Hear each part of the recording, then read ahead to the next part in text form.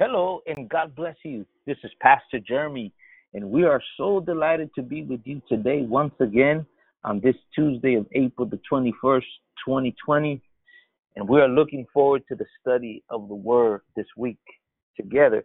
Yesterday, we begun, I believe, in a powerful way, our study where the Lord took us concerning, the salvation, concerning in Hebrews, the washing, the tabernacle, so many things concerning the price that Jesus paid for us and everything that it entails. And we're just so excited about what God is showing us.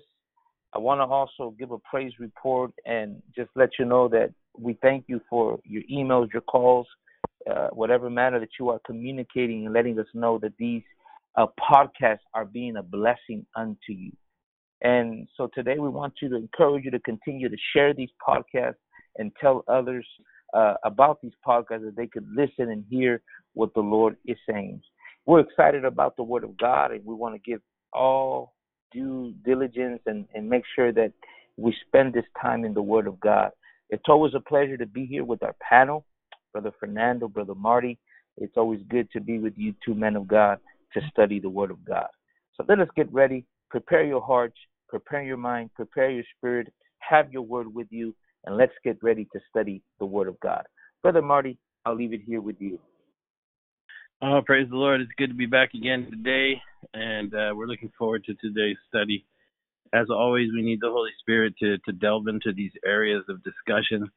But I think that in light of the history that we're witnessing, that we're still living under, a global pandemic, a lot of things are shifting and changing. A lot of things are happening behind the scenes at very high levels.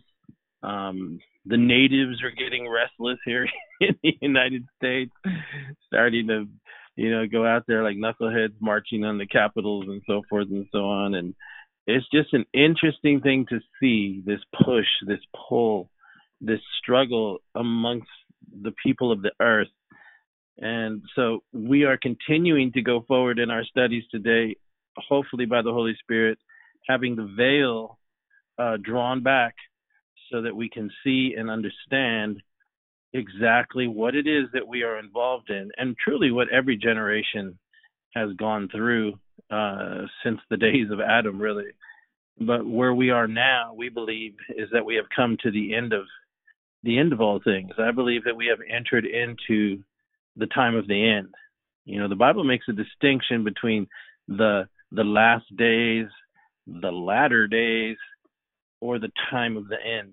Jesus talked about, the days of sorrow, that the days of sorrow would give way to the tribulation, which gives way to the great tribulation, which ultimately gives way to the return of the Lord. And we believe we're somewhere in there. I believe there are yet several years ahead of us because there's other scripture that needs to be fulfilled. And we know that the Bible specifically speaks of an apportioned final 42 months of history upon the face of the earth, the last 3.5 years of human history, which will be apportioned and given over to the wicked one, to the devil himself, to his child, that one we call the Antichrist, and the false ecumenical leader who looks like a lamb, but in fact will be speaking by the power of the dragon. All these forces are converging and will converge in the final 42 months of human history. And there it shall be determined and decided. The final judgment of humanity will come forth, as well as the creatures and beings and hierarchy of a whole world that is very rarely spoken about.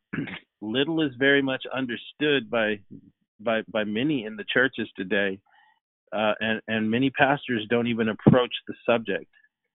But that is not scripture, because what we see as we go into the Word today, and I encourage you to have your Bibles with you and to follow along as we study, and we're going to be coming to you today from Ephesians, the 6th chapter, and we will begin to explore some of the things that were revealed there by the Apostle Paul. Because many people would say, well, why do you go into these subjects? Well, it's in the Word of God. So if it's in the Word of God, then we We have to study them and be diligent in exploring these scriptures, because sad to say, you're not really going to hear it in most churches today. The message is completely out in left field somewhere, adrift on a sea of inconsequential messages. But God's people are beginning to be stirred. I sense his spirit moving across not just the United States, but across the globe amongst our brothers and sisters that are going through far more than we are in this country. Nevertheless, with that in mind, what we want to do today is peel back the veil a little bit, if we can, by the Holy Spirit, and begin to discuss what it is. This will be the beginning. I think we're going to get really deep into this. So we're gonna lay some groundwork today. We're going to look at some things that I think those of you listening will find rather interesting, and might even open up some insight into why we go through the things we go through, not just on a large, big picture scale, but even in our own personal lives. It'll begin to make more sense. And so I want to pick it up.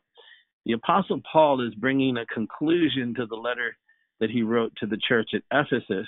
And in chapter 6 of the book of Ephesians, beginning with verse 10, he says this. He says, "Finally, my brethren, be strong in the Lord and in the power of his might. Put on the whole armor of God, that you may be able to stand against the wiles of the devil. For we do not wrestle against flesh and blood, but against principalities, against powers, against the rulers of the darkness of this world, and against the spiritual wickedness in high places."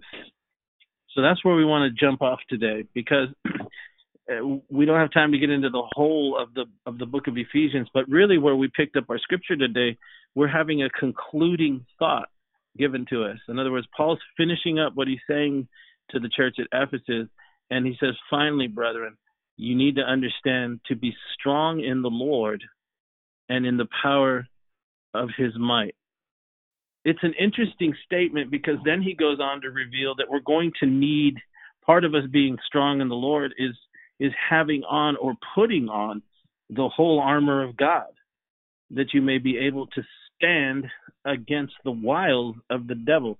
So right there, he's revealing to us that we are engaged in a conflict that is otherworldly, that the origin of the conflict that we are engaged in does not have its origin in the natural world, which is why he goes on to say in verse 12, "We do not wrestle against flesh and blood, but against principalities and powers." Notice what he says. We are not wrestling against flesh and blood, but against principalities and powers. So right there, he begins to make a distinction in case people say, what I'm going through has its origin in fallen humanity. That's not what he's saying. He's making a distinction between humanity and what he calls principalities, powers, the rulers of the darkness of this cosmos or this world, and against spiritual wickedness in the high places. And that's what we want to look at, and we want to explore today. What in the world is he talking about there, and why is he revealing it? Remember, in order to understand these things and why he begins to emphasize this at the close of the letter, is we have to really take an overall look at the book of Ephesians, and I want you to be able to do that on your own time. You might want to spend some time reading it from chapter 1 to chapter 6, and understand that when Paul is revealing what he's revealing in the book of Ephesians, he's not breaking it up into chapters and verses. He's literally giving us an entire whole thought. A lot of times preachers will preach out of it because it talks about marriage. It talks about servants obeying their employers. It talks about children, how to treat children, how children should treat their parents. And they begin to use these scriptures as pastoral messages. But while that may be good, that is not what Paul's talking about. What he's literally talking about, before we get into this, is what he's trying to reveal to us and trying to take back our temporary understanding from us and push us forward into an eternal understanding. And I'll give you an example. Brother Jeremy, could you read chapter 1, verse 3 and 4 and 5? Yes. Blessed be the God and Father of our Lord Jesus Christ, who hath blessed us with all spiritual blessings in heavenly places in Christ, according as he hath chosen us in him before the foundation of the world, that we should be holy and without blame before him in love, having predestined us unto the adoption of children by Jesus Christ to himself, according to the good pleasure of his will. So where Paul draws our attention to there as he begins the letter, we started at the end, but so that we can kind of get an understanding of where we're headed here today and why he says what he says at the end. He draws our attention to even before the foundation of the universe and of the planet Earth. Right. And he says that, and then when he ends verse 5, he talks about the good pleasure of the will of God. And so what he's trying to express is that the will, the purpose, the desire of the Creator, of the Lord God, of Ehoah Elohim, of the Lord God, is being played out within the cosmos, within the universe, and upon the planet Earth. And he wants them to begin right off the bat when he's writing here to take their spiritual antenna and put it up so they can hear what he's saying, because he's revealing that what God is doing and what he is working out throughout history is way before there ever was even a world. And that you and I were selected in the dateless ancient past for what is now unfolding before us has all been planned and has all been set into motion by the determinate counsel and will of Almighty God.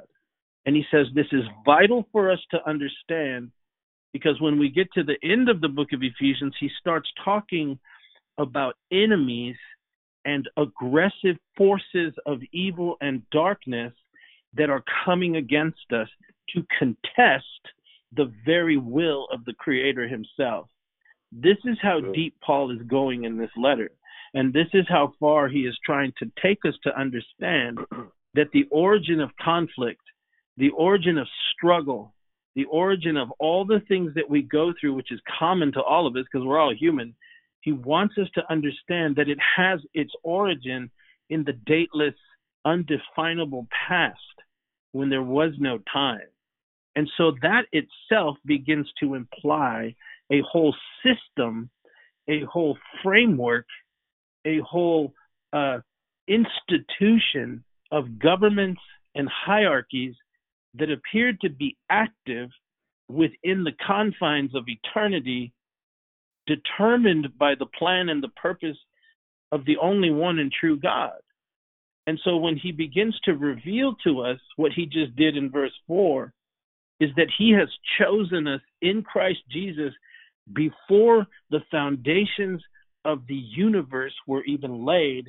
He's trying to elevate us into a deeper understanding of what it really means to be saved and to be forgiven and to be a child of the Most High God.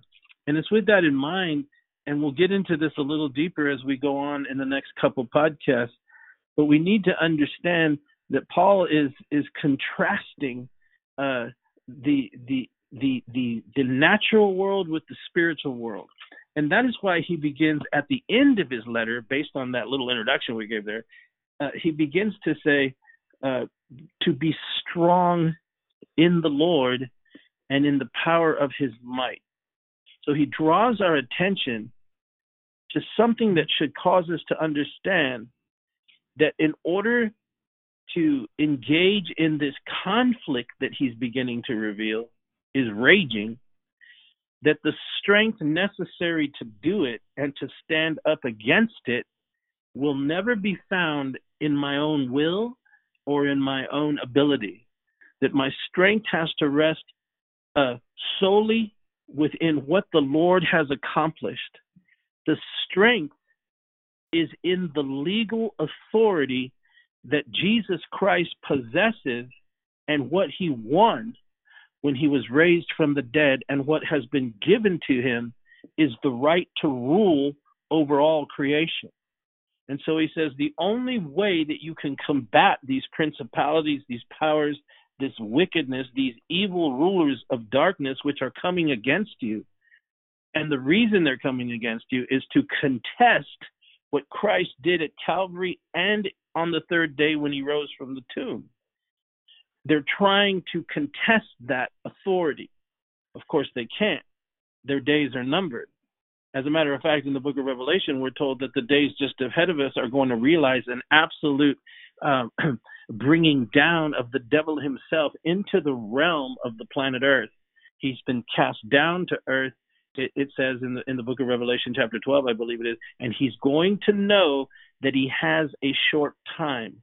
And that is implying that currently he doesn't have a confine in time, but in the near future, he's going to be brought into it and understand he is now being marked. His time has come, and he's going to begin to fight and resist. But until that ultimate expression of bringing him and casting him out, so to speak, into the earth realm, there is a conflict that is raging. And Paul says the only way to combat it is to be strong in what the Lord has established. Now, the question has always been, how do I be strong in him and in the power of his might? Because there's a two-component thing here. Before we put on the armor of God, we have to understand what Paul said. He said we need to be strong in the Lord and in the power of his might. It's a two-component ingredient that empowers us to begin to put on the armor of God and stand against this conflict that is raging. And so we have to ask the question, what is the power of his might? What is his might? And what is the power of it? And there's an answer. Brother Jeremy, could you read that in I think it's Romans chapter 1, verse 4? Because the power, what the phrase "power of his might" is implying, and is being revealed to us by Paul, who wrote Ephesians and now is writing to the book in the book of Romans. He reveals to us what the power of his might is. Can you read that, Brother Jeremy? Yes. And declared to be the Son of God with power, according to the Spirit of holiness, by the resurrection from the dead. Okay, so what are we told here?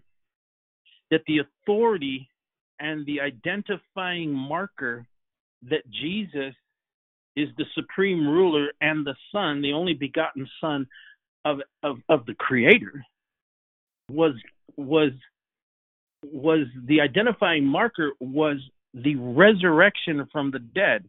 And then he says how the resurrection came about was by the Spirit of holiness, by the power of the resurrection, by the Spirit of holiness. Can you read that again, Brother Jeremy? Verse 4. Yes, it's and delivered. Okay, and declared to be the Son of God with power, according to the Spirit of holiness, by the resurrection from the dead. Well, let's take a look at that real quick, because we're laying a legal case here. The power of his might, then, can be said this way. The Son of God was declared to be the Son of God with power. And so when Paul says the power of his might, he's referring to this very thing that he referred to the Romans. The power is the resurrection from the dead, and it was done by the Holy Spirit. So in other words, the Spirit of God is the power of God.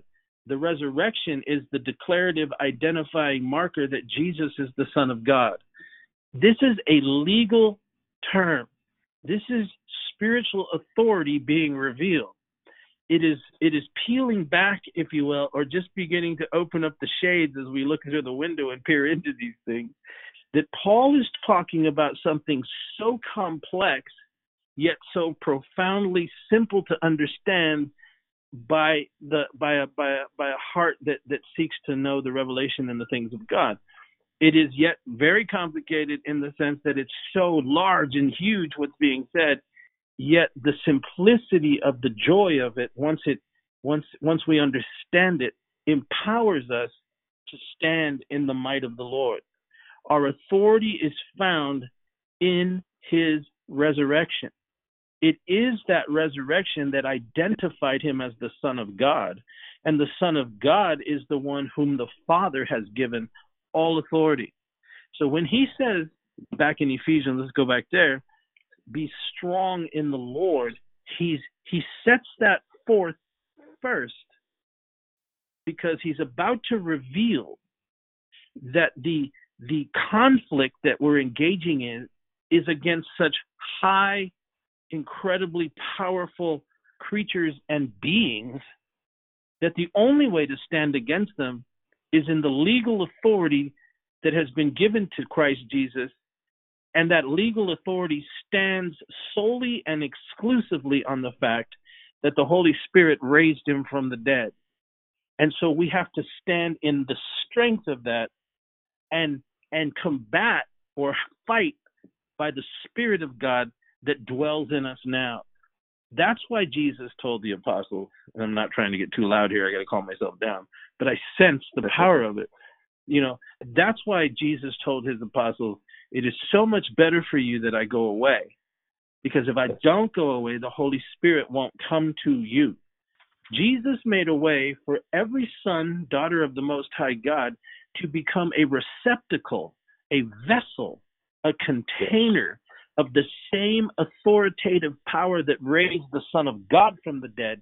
He says it's that same power that has come and dwelt in you and me, and that we must allow the authority of the resurrection, which declares that our Lord is supreme over their Lord, in his name and clothed with his armor, we are able to stand against all the wiles of the devil. Can you say amen to that?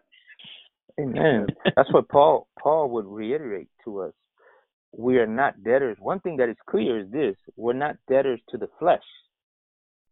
There's nothing in us. There's nothing.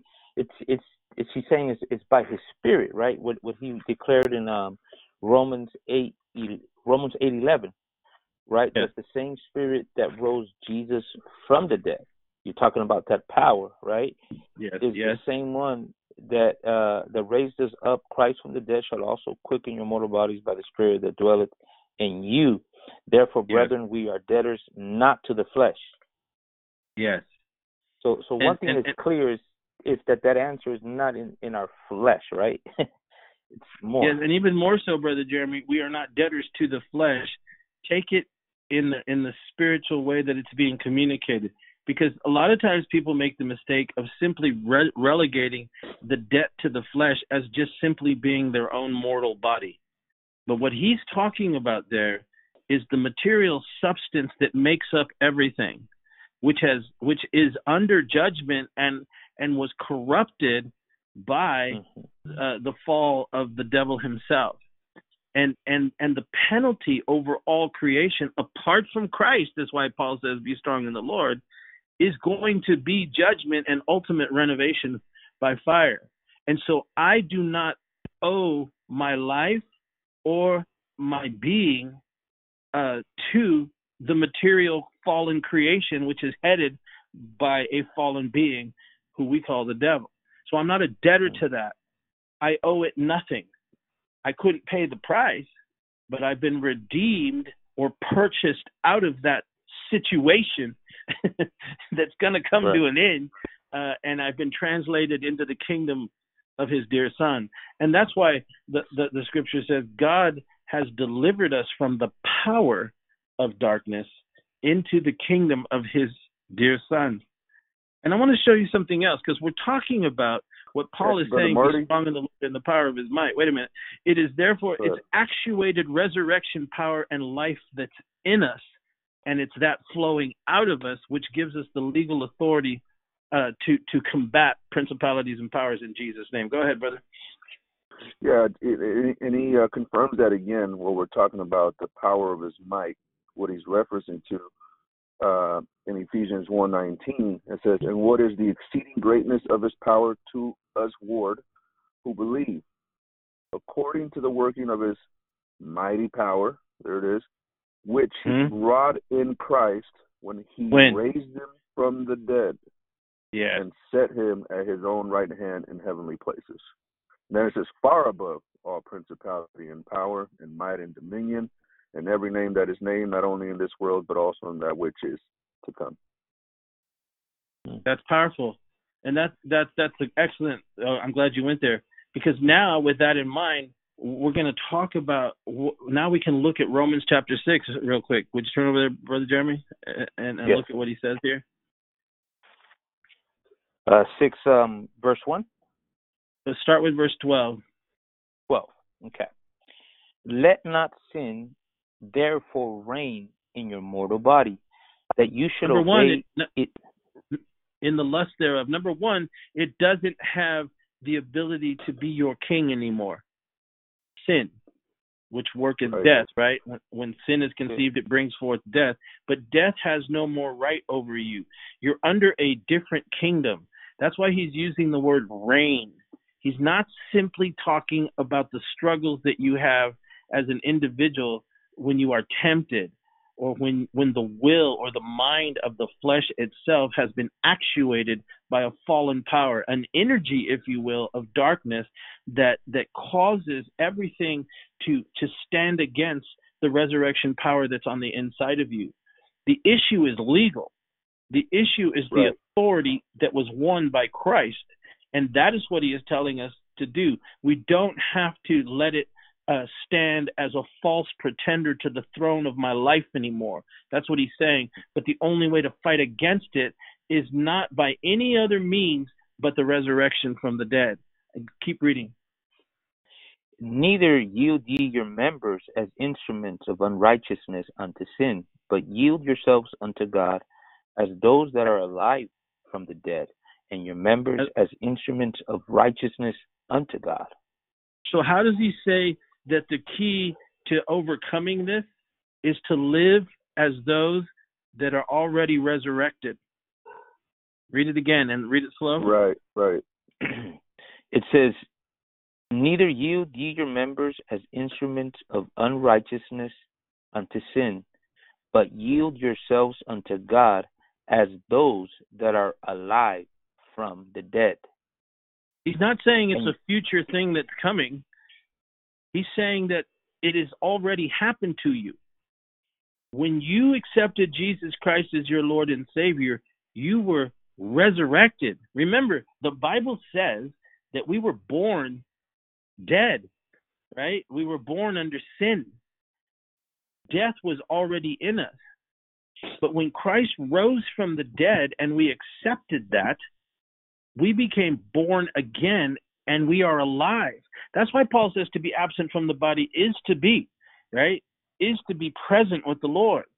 The resurrection has already begun. The resurrection was already a reality when Jesus came out of the tomb. And what Paul is laying forth the case here is that the key to bringing your physical body under control is by the resurrection power of Jesus Christ, which is the Holy Spirit within you. And he says that, listen to what he says in verse 13. He says, he wants us to understand what our vessels really are. He says, do not yield your members or your body as a instrument. Now you look up that word and you'll see that word instrument really should be interpreted as a weapon. As a weapon. And so he's saying, do not yield your body as a weapon of unrighteousness. Let's just camp there for a minute. I got to slow down because this is very deep stuff.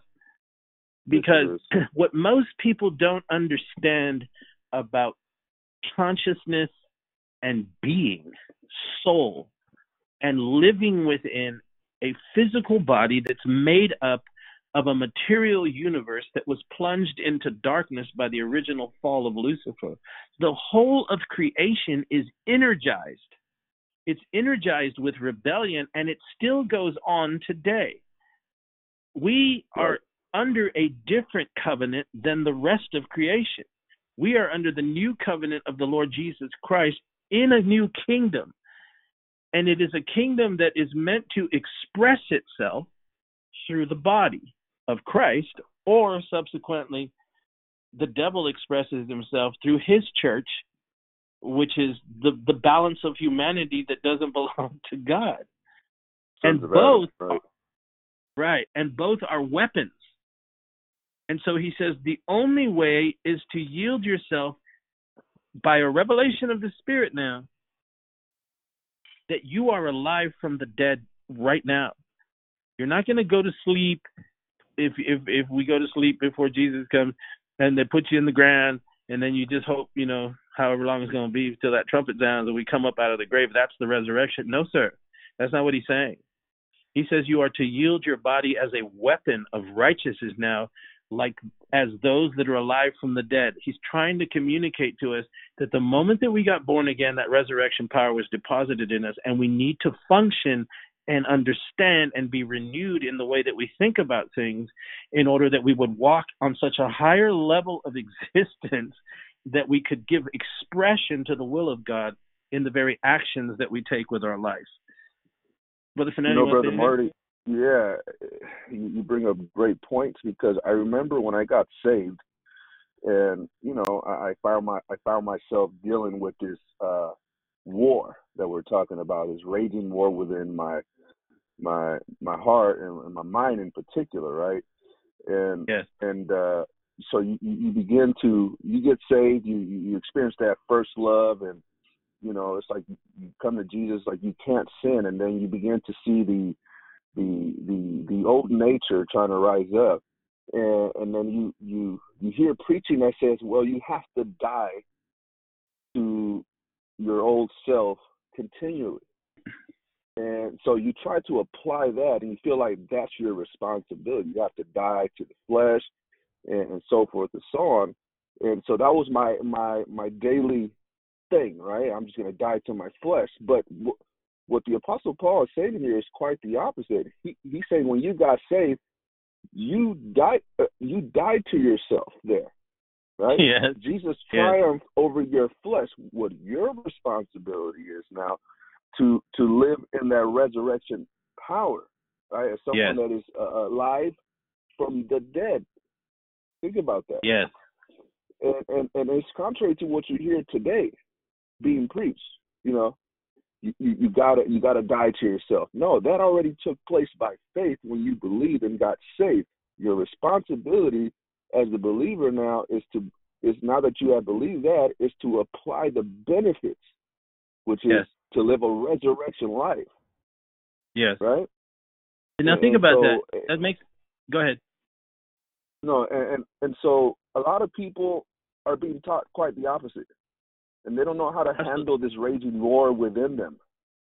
Yeah. Right? And they're being told you gotta, whether it's look to the cross or grace, or whatever it is that they're teaching, you gotta die to yourself. But they're not teaching them how to live alive, like you're alive from the dead, to go on to the resurrection power. Yes. To the might and power of the Lord. So just wanted to bring that that's out. That's really excellent. And that's what we were trying to say. We were laying the case, like in Romans chapter 1, verse 4, where he talks about what the power of his might is, right?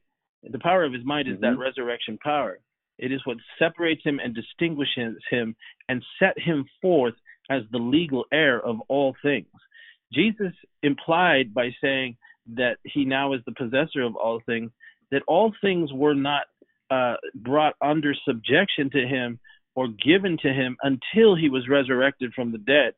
And that is the case. If you remember when Lucifer or Satan took Jesus to a high mountain and he showed him all the kingdoms of the cosmos and the wealth and the riches of them, all the kingdoms of the universe. It wasn't just the earth.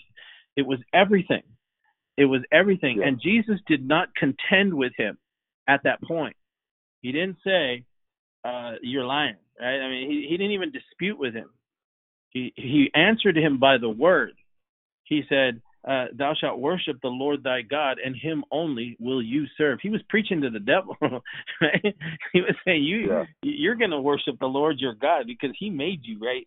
And you're going to worship him because that's what we're told is going to happen, right? That every knee shall bow and every tongue shall confess that Jesus Christ is Lord, to the glory of God the Father. So in the beginning of his ministry, as he set about to to strip the devil of his legal right to everything that he controlled, which was only ministering death and decay, which is what we kind of talked about yesterday when we said, when we were pointing out, when you actually look into the universe and you see the planets and the asteroids and all this chaos going on out there, and you see these giant, crevices on the planets or the moon or even on the earth is scarred from the dateless past when massive objects impacted it. It lends a thought, if you will, to what the Bible seems to be saying, that a conflict of biblical proportions took place in the dateless past. And when Jesus comes into the scene in the confines of human history, Paul is pointing out, like we just read there, that everything that is happening and all of us, that is the portion that has been given to humanity and its history, the children of God were selected in him or according to the will of him before any of that ever happened.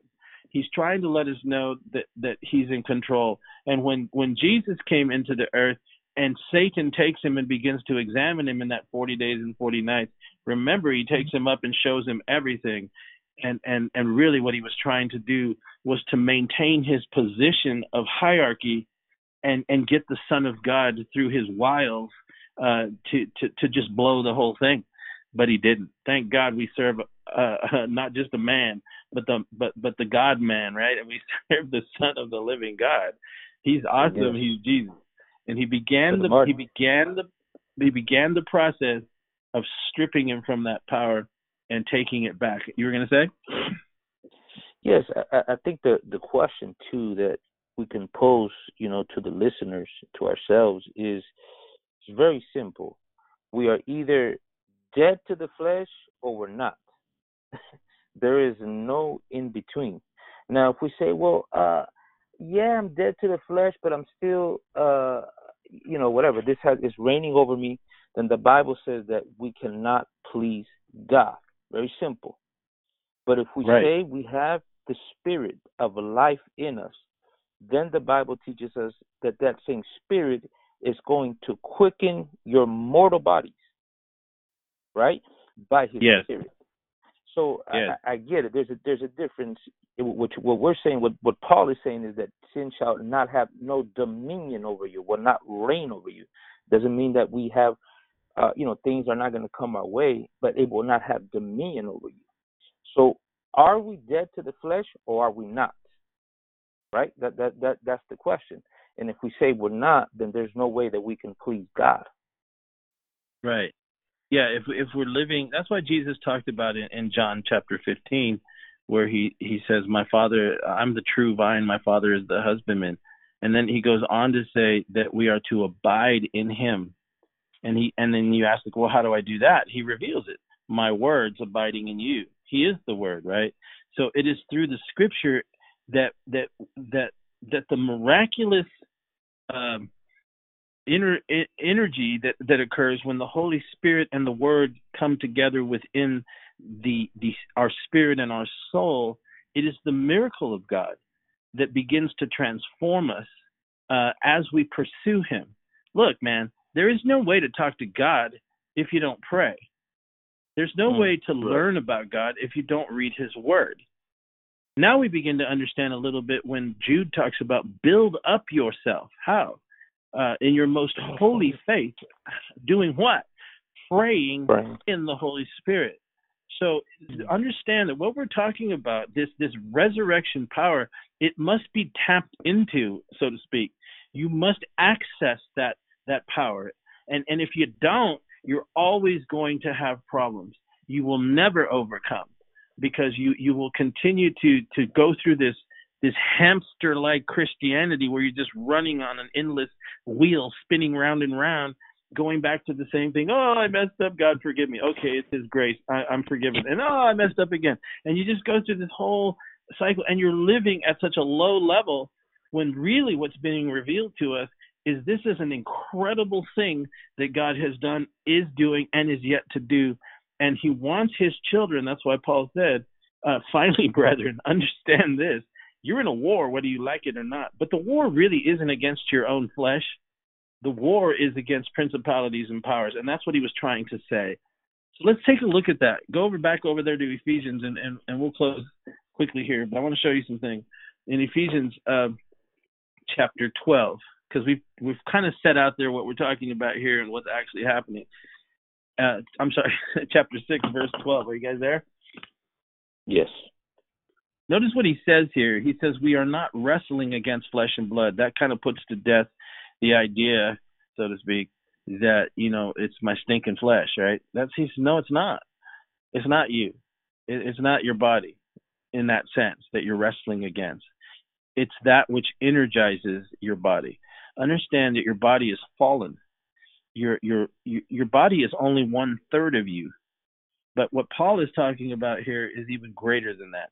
He's saying that the origins of all this, and this is very difficult. I know I talk fast sometimes, but let's just pause here for a moment. Because this is the kind of thinking that needs to be developed within us by the Spirit in order to fully understand and grasp what happens. We are made of the substance of the universe. We were taken from the planet. We were taken from a planet from where rebellion has come. The ground has been cursed because of the rebellion. The rebellion plunged the entirety of the substance of the universe, the worlds which were framed by the word of God, so that the things which appear were not made by the things which do appear. It is the substance, the material substance, which makes up our physical frame. And so it is that gives expression to the darkness. That is why he makes a distinction between the children of light and the children of darkness. There are two competing synagogues, if you will, two temples existing on the face of the earth. One is filled with the spirit of darkness, which is the devil, his influences, and the other is filled with the Holy Spirit of God, which is the church of the living God. Both are giving expression to the will of two competing forces, for lack of a better way to describe it.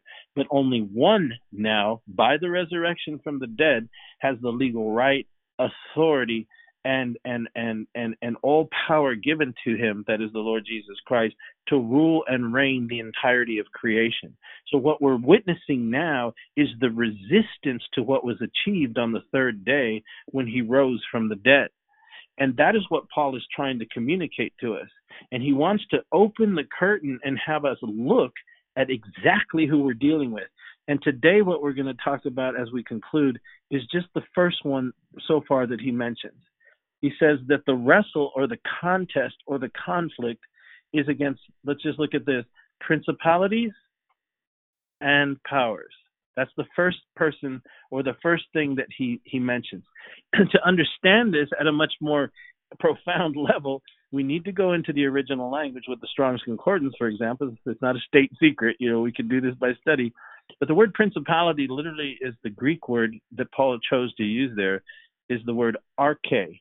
Arche. That's literally how you say it, A-R-C-H-E. Principalities literally means, or arche literally means the first estate or the chief leader of the commencement. It is a rule and authority that was achieved before time. That's what he's saying. That just blows my mind, man. Yeah, because right. He says, okay, you want to understand what you're fighting against, he says? Right. I'm sorry. It's just so incredible because we don't ever hear this kind of stuff, right? I mean, you're right. You know what I'm saying? It's that girl on the billboard. That's what you're fighting against. No, man. You ain't got no clue what you're fighting against. No. He immediately draws our attention. And what that word literally means is the first estate. He's talking about the habitation that Jude mentions, from which the angels exist within. And he's talking about that the origin of the conflict begins from that place of the commencement or before time. And it's a first estate. It's the first territory, if you will, for lack of a better word, right? Lack of a better descriptive word. It's the geography of the unseen. It's the realm of the dimensional spirit world where that which is truly real exists.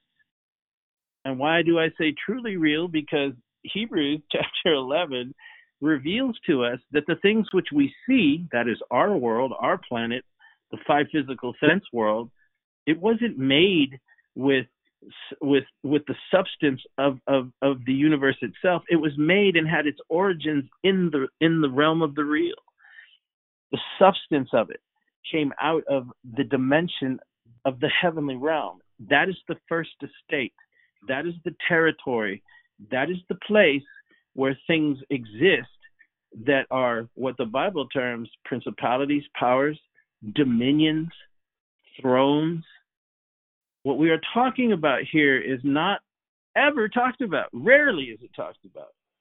But it is a necessary component to the evolution, if you will, of spiritual depth, understanding, and revelation in just exactly who it is that Jesus is. I'll give you an example. Hopefully this will help. Do you remember when Jesus came and they crossed the ocean and they came to the other side, and it says there met him a man there out of the tombs? And that's the story of the man from Gadara, right? And Jesus began to and what do we see there? We see it's as if he's a territorial spirit, because he comes to the Lord, but he has to do homage to Jesus, and he falls at his feet. And what does he say to the Lord? Have you come to destroy us before our time? That implies that there is already a pre-existing understanding that they're doomed, and they understand what's coming.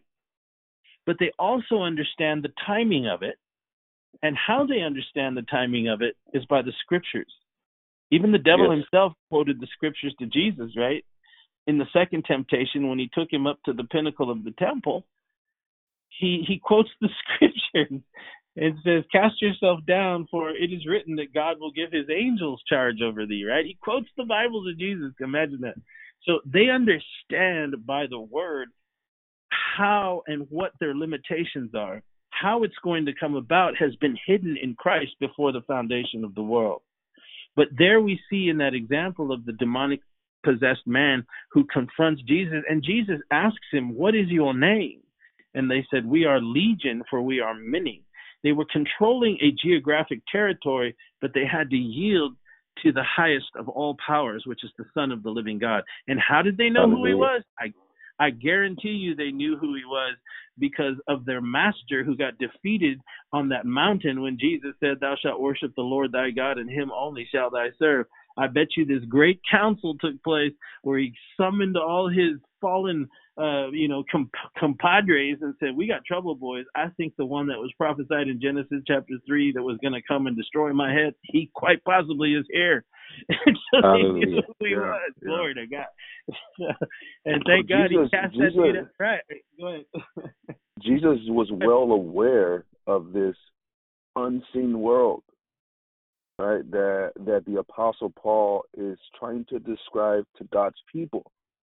Yes. Right. We focus so much on this material world, and it's like the Apostle Paul. That was his prayer, that we might be elevated, right, in the first chapter, to this kind of understanding, and that we can have these kind of optics, so to speak, to be able to pierce and see that we are surrounded by much more than what we think. And what's taking place in this unseen world is really where the issue is at. It just came into our dimension, so to speak, of time and space. And everything that is, and what you were laying out earlier, everything in this material world, not just us, that is tangible, was corrupted, not just in this world, but in the universe. Everything in this universe that is tangible and can be seen and touched is corrupted by sin. Yes. The whole world, everything is. All right? So, but where does all this begin? Did it begin with us or with Adam? No, the Holy Spirit through the Apostle Paul is giving us insight that this thing has its origins in a world that is unseen, right? The Apostle Paul spoke about that in Colossians, right? That which is invisible and visible. Yeah. And it's true, brother. It's true. To explain these things to the modern day Christian, they're like, what? What are you talking about? You know, Yeah. it sounds like some kind of a sci-fi movie, but no, it's exactly what the Apostle Paul is saying. We wrestle not against flesh and blood. Like, I want you to understand it, because if you lack this understanding, the devil is going to mop the floor with you, and you won't have a clue where these punches are coming from, because they're not from this world. Yeah, and that's why. That's Go powerful. ahead, yeah. No, I just wanted to say that's why Jesus would say things like, "For this cause came I unto this hour," right? And then the people were astonished.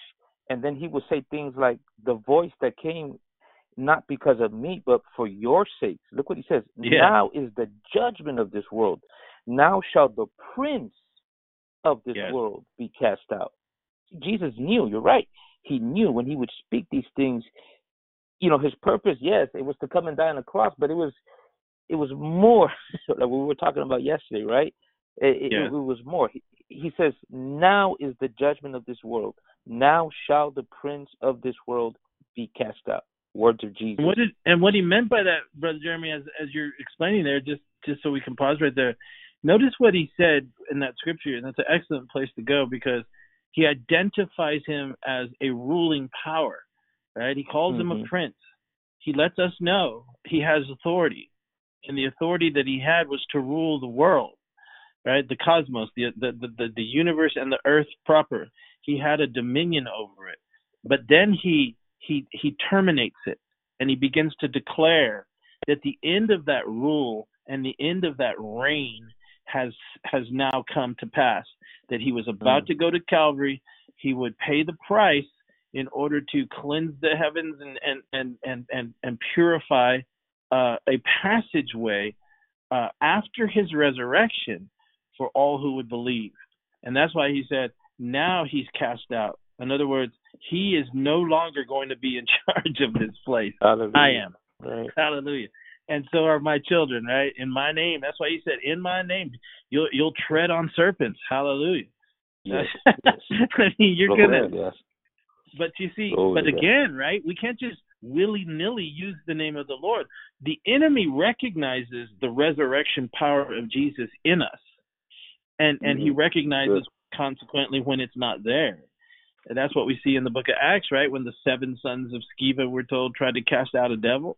And they said, we adjure you in the name of Jesus, who Paul preaches, come out of the guy. And they said, we know who Paul is, and we know who Jesus is, and we know who Paul is. Who are you? See, so when you try to, right, when you try to fight him without that authority in your life, because the only authority they recognize is Jesus Christ. But if we don't have his quality, his character, the Holy Spirit, we allow him to bear the fruit of the Spirit through our life. If we're not praying, if we're not studying, if we're not allowing Christ to take full control and domain over the territory of our life, spirit, soul, and body, don't you think you're going to come up against demon powers that have been around for the dateless ancient past? That's what Paul's saying. You're going to have to be strong in the Lord and in the power of his might, his authority, his rule, because he's above all things. And when you stand in that, he says, you'll be clothed with an armor that cannot be pierced. And so he wants us to understand, again, as we get close to closing this out, for we wrestle not against flesh and blood, but we're just identifying the very first one, which is principalities and powers. The word principality means the first estate, the first geographic territory where all rule and all sorts and manner of personality and being. We like to use this whole encompass all this with the phrase angels, right? But there's so much more than that. I mean, the Bible talks about seraphim and cherubim. It talks about ministers of fire. It talks about the sons of God. I mean, this is a whole incredible landscape that the Scripture is daring to talk to us about. And Paul says, that's who you're dealing with, a contingent within the first estate, within the first expression of the Creator, wherein he created all of these creatures, multiple principalities, multiple thrones, multiple dominions and territories that are ruled and relegated by his sons. It was in the confines of that community that one arose and led a rebellion that has now spilled over into this universe and this planet. And your Lord came and dealt with these boys, and he now has been given all authority. Praise God. Praise God. He's God, you know. He's not some little Nordic guy with long blonde hair and blue eyes holding a nice little lamb under his feet with manicured toenails, right? I mean, he's Jesus, the Son of the living God, and devils bow to him. The devil flees when he sees him. He's afraid of him because he knows his day is coming. And that trumpet's going to be blown not too many days from now. Hallelujah. Hallelujah. You know what? I got so much more here, but I think we'll pick it up here tomorrow. Jesus is Lord. Jesus is God. He's far more than what we make him out to be. He's God manifested in the flesh, and he will forever be our Lord. It is in his name, his authority, his quality, his character that we overcome all things by the blood of the Lamb, the word of our testimony, and we love not what our lives, even unto the death, so that he can resurrect within us and then express his will of the fruit of the Spirit throughout all the ages that are yet to come. I thank God for our Lord. He's a big God. Glory to God. We'll pick it up here tomorrow. We're going to go forward. We're going to look into some things that are going to really, really, I believe by the Spirit, if he allows us to go deep into these things so that we understand where we are and where we're headed. Understand this, that what we are seeing on the planet right now, this pandemic, this virus, the moving and the shifting and all the governments of the world, you know, the hint of war in the air. I don't know if you've been noticing how they're trying to lay this heavy trip on China, right, which they probably richly deserve, but already the Western powers are jockeying, you know, talking about they got to pay us trillions of dollars for what they did. Others are calling for, you know, some sort of military action to punish them. Just peer back behind the veil and understand that all of these things are converging now, because what is ahead of us and what Paul is trying to tell us is what is ahead of us is the conflict of the ages. But the child of God knows that the victory has already been won. The price for my sin was paid on Calvary. The joy of my life was seen on the third day when he rose from the dead and declared, the Bible says what? He was declared to be the Son of God with power. Declared by who? By the Father himself. This is my son, right? Thy throne, oh God. That's what he started saying, right? Glory to God. All right. Go ahead, guys. You close it out for me, would you? Yes. Yeah. You know, when I'll make this comment just in case, or, you know, somebody's asking a question.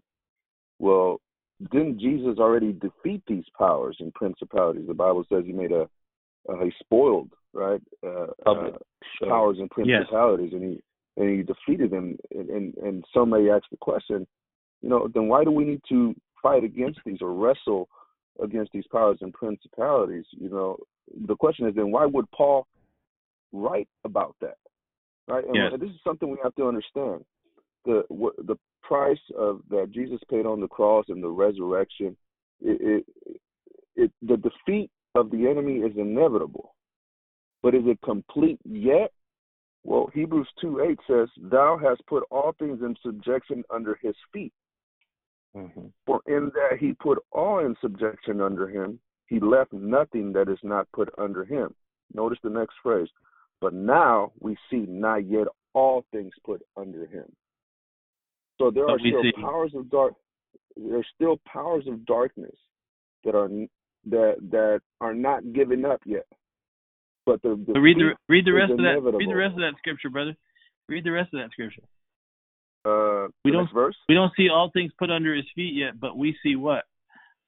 But we see Jesus, who was made a little lower than the angels for the suffering of death, crowned with glory and honor, that he, by the grace of God, should taste death for every man. That's it. And that's what we see, right? We see the victorious, living Son of the living God, and that is enough. That's what he's saying. That's enough to hint and let us know, so to speak, not even hint, but to let us know, and every generation that lived post-resurrection under the coming of the Lord, it's enough. Because what you just read there, brother, those are legal terms, right? It's right. An established legal authority. And he says, so what you were saying, that's an excellent thing you pointed out, because that is what people say, well, I don't get it. Well, the authority of Christ is what was won. You know, the authority over the entirety of everything was won, but the war rages on. But the authority to put down all rule, all resistance and rebellion is yet being worked out and will finally be concluded when he returns not too many days from now, right? Revelation chapter 19. He's going to bind that old devil, cast him into the bottomless pit, throw the Antichrist and the false prophet into the lake of fire, and he will put down all rule and authority into the subjection of Christ Jesus, his only begotten Son. And then we go in, which is for another time, into the millennial reign of Christ, right? Which will culminate with Christ turning the kingdom over to the Father, that God might be all in all. That's 1 Corinthians chapter 15 for those of you who want to study it, because we're going to talk about that tomorrow too. Go ahead, Brother Fernando. I'm sorry. No, it's powerful. And that authority that he won is given to us, it's the church. And so we are in this warfare. We have been enlisted, right, as Paul told Timothy, as a soldier in this ongoing and raging war, right? So it's going to come to an end. Jesus Christ is coming, and he's going to take back what's his. This planet is his. Yeah. Amen. So Amen. This is powerful things. It's powerful things that we're saying, powerful stuff that the Word of God is declaring. And I'm excited about where this is going to take us. Praise God. Praise God. Amen. Many people that are asking in the beginning, right, why do you guys talk about these things? Well, why shouldn't we? I mean, why shouldn't we be talking? This is what we need to be talking about at this hour. You know, I'm making plans, and I know all of those, to have front row seats when the devil, the Antichrist, false prophet are cast down in that lake of fire. Hallelujah. I was thinking about that song. He is Lord. He is Lord. He has risen from the dead. He is Lord. Every knee shall bow and every tongue will confess that Jesus Christ is Lord. We pray that you have been blessed today, and as you have heard, we're looking forward to get into this study concerning what Paul says in Ephesians. Be praying and yes, study the book of Ephesians, study as a whole, and I know these things will begin to make even more and more sense to you. Even if you have to go back and listen to this podcast, things will begin to make more sense to your life. We pray that you have been blessed. May the Lord keep you. May the Lord bless you, and keep looking up.